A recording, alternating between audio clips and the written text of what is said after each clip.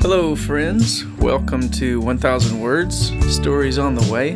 My name is Matthew Clark. Thanks so much for stopping by today.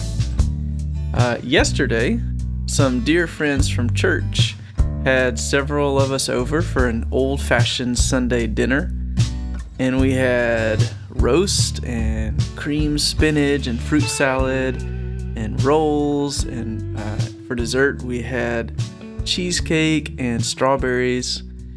But one of the things we ate was a special rice casserole called Luella's Rice. And Luella's Rice has been handed down across 2 generations by now.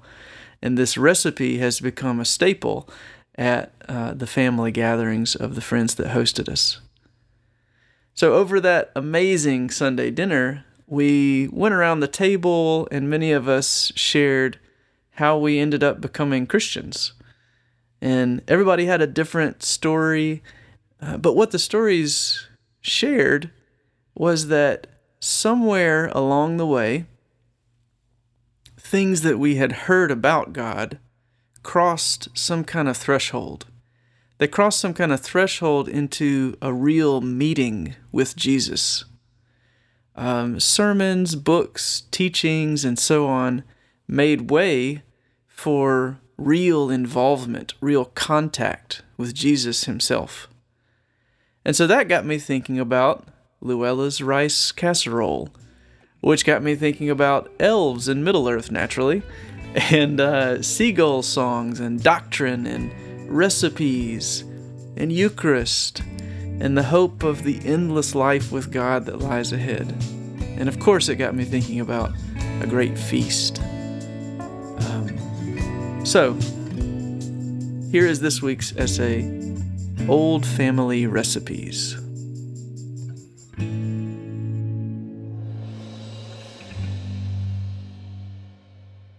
Doctrine is a word that's likely to scare folks off, isn't it?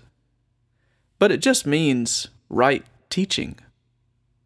For instance, if we're sitting around the Thanksgiving table and Mom brings out great-grandmother's sweet potato casserole, we're all very glad that the recipe has been kept safe over the years. We want the right recipe because we want that casserole and we want it to taste the way it's supposed to taste. That recipe is a doctrine. It's the right teaching about how to make sweet potato casserole. And if it's written down wrong or lost, then we lose something sweet to the taste. And we lose something that in a mysterious way makes great-grandmother seem present with us at the Thanksgiving table. Doctrine, like a good recipe, protects a connection to our family. But it also saves us a lot of trouble by allowing us to tap into the shared work of others. If the recipe is lost, we've got to start all over again and reinvent the wheel. Did you know, for instance, that the Romans had a formula for making concrete that is far superior to ours? But the recipe was lost. We have no idea how they did it. So another way to look at this, if we take Roman concrete as our example, would be that there's an end we're trying to reach, which in this case would be amazing concrete. And there's a right way to get there, which is the lost concrete recipe. Now, recipes contain ingredients, but they also communicate instructions about how to rightly combine those ingredients. There's an order that allows for the steps to create very particular kinds of relationships among the ingredients that produce certain results and not others. If you want to reach the destination, there's a specific means of approach. You need certain ingredients, and you need to combine them in the right way. A recipe, then, is a piece of invaluable wisdom, because not just any ingredients will make Roman concrete, and not just any way of combining them. But that doctrine got lost, and now we have to repave every few years, while the Roman roads, after a couple thousand years, are still intact.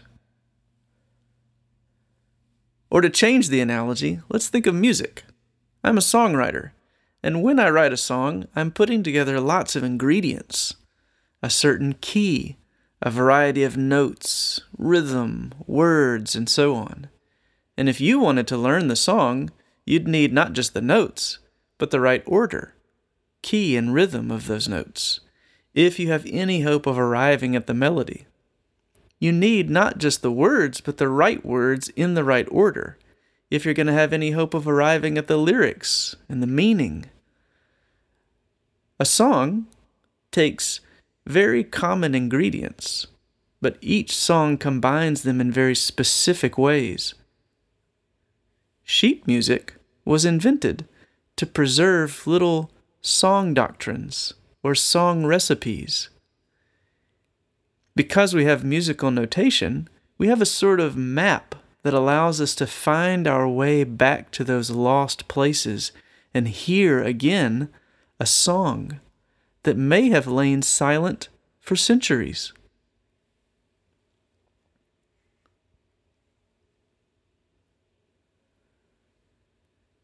When I was a little kid, I read Tolkien's The Lord of the Rings again and again.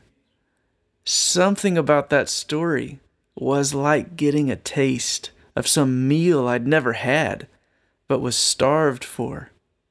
Or like hearing the faintest scrap of a lost tune, whose beauty broke my heart with longing. In that story, whenever the elves hear the song of seagulls, they're overwhelmed by a longing to cross the sea and return to the sort of Garden of Eden of Tolkien's world called Valinor.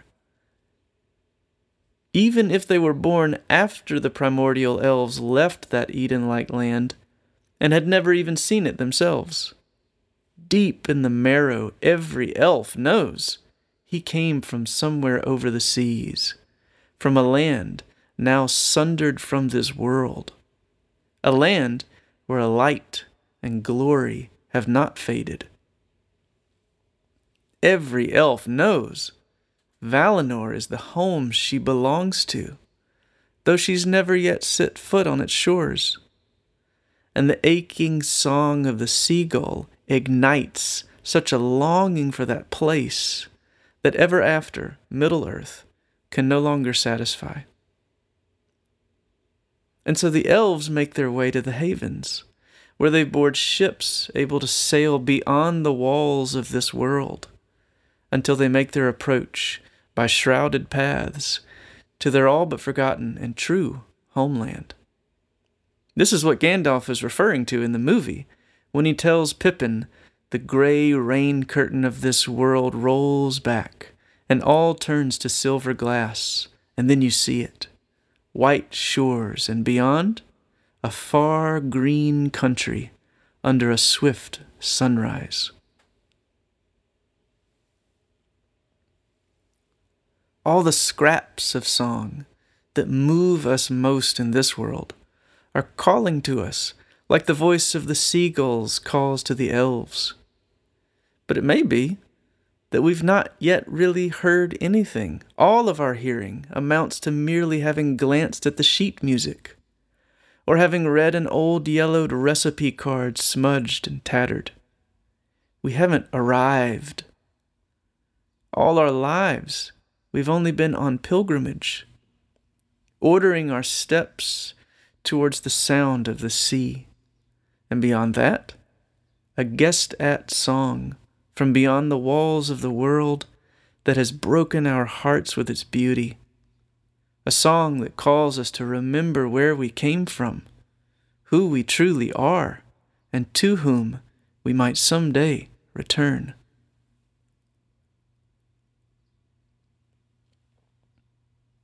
And so one Sunday recently, as I was taking communion, I realized that God was meeting me in a certain way, not simply reaching out through the intellect. The bread and the wine were not abstract ideas. They were a means of grace more like affection. I sensed in that moment, while the taste of the wine still lingered on my tongue and the texture of bread remained in my mouth, that as much as I like to think about God, this was where all the thinking was meant to lead to presence, to actual contact. Thinking must arrive at a face, at the real presence of a person. What good is a recipe that never makes it to the table, to the fork, to the taste buds? What good is a doctrine that never makes its way to muscles, speech, touch, or embrace? Tim Keller said recently that, quote, "The sense of the honey's sweetness on the tongue brings a fuller knowledge of honey than any rational deduction. In the same way, it is one thing to believe in a God who has attributes such as love, power, and wisdom. It's another to sense the reality of that God in your heart. The Bible is filled with sensory language. We're not only to believe that God is good, but also to taste His goodness, the psalmist tells us. Not just to believe that God is glorious and powerful, but also to see it with the eyes of the heart, it says in Ephesians, close quote. But even this affectionate contact that takes place when doctrine takes on blood, bone, and sinew in the lives of God's people, and the affectionate contact that we taste at the Lord's table, are themselves foretastes. They are seagull song, touching us here with a beautiful music while filling us with an inconsolable longing for the unmediated presence of the singer himself. They are blazes along the pilgrim trail to the joy set before us. Like Lewis so beautifully described at the end of the last battle, all human history so far has just been the title page of an endless book that gets better and better with every chapter. Is this whole world just a gathering place for the ingredients that, according to the recipe written in and by the Word Himself, will go into making the unimaginable eternal feast God has in mind? Now, I learned to cook by hanging out in the kitchen with my mom as a kid. Maybe church is like that. Through the scriptural doctrines and practices of the church across generations, we are learning recipes. We're little apprentices hanging out in the kitchen, being taught to cook up good things to eat. The recipes are like culinary treasure maps that open forgotten ways back to good things that would otherwise be lost to us. When we walk into the house of God, the delicious fragrance of the kingdom is wafting out from some unseen heavenly kitchen, and we say, "Oh, it sure smells good in here. What is that?" And the Holy Spirit, ringing the dinner bell for all who have ears to hear and noses to smell, says, "Oh, you wouldn't believe what we're cooking up in here. It's an old family recipe from before the foundations of the world." And now, like my mom used to do when I was a little kid in the kitchen, pulling at her skirts and saying, "Mom, can I help?" she'd hand me the wooden spoon and say, "Give it a stir. Taste and see if there's any special spice you want to add." And she watches as I try out what I've been seeing her do. And then she says, "Oh, that's good. Now go set the table, please, and tell everybody supper's ready."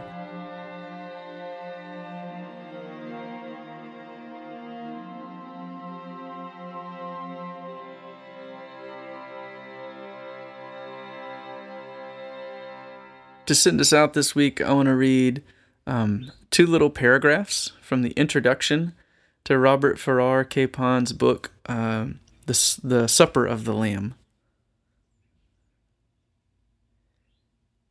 If this book has any claim to make, therefore, it is that food is precisely an epiphany of the greatness of our nature. Or, to use the most accurate theological word of all, it is a sacrament, a real presence of the gorgeous mystery of our being. People have responded to the Supper of the Lamb, I think, because after all the modern reductionism about food is only a necessity, food is nothing but nourishment, it gave them solid reasons for glorying in the truth that they had suspected all along, namely, that food was life and that life was good. Admittedly, that is a hard insight to keep track of. Food these days is often identified as the enemy. Butter, salt, sugar, eggs are all out to get you. And yet, at our best, we know better. Butter is, well, butter. It glorifies almost everything it touches. Salt is the sovereign perfecter of all flavors. Eggs are, pure and simple, one of the wonders of the world.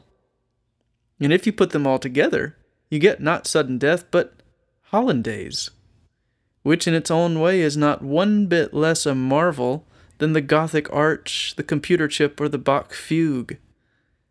Food, like all the other triumphs of human nature, is evidence of civilization, of that priestly gift by which we lift the whole world into the exchanges of the ultimate city, which even God himself longs to see it become. Okay, well, I hope you all get to sit around the table with someone soon and eat something good. Dig up an old family recipe and try cooking it. Or ask someone to cook one of theirs for you, and you'll bring the wine or the ice cream. I hope that you get to do that soon. But thanks for sidling up to this table this week. Please leave a review, subscribe, and share this podcast with your friends. I hope you have a great week, and I will see you next Monday.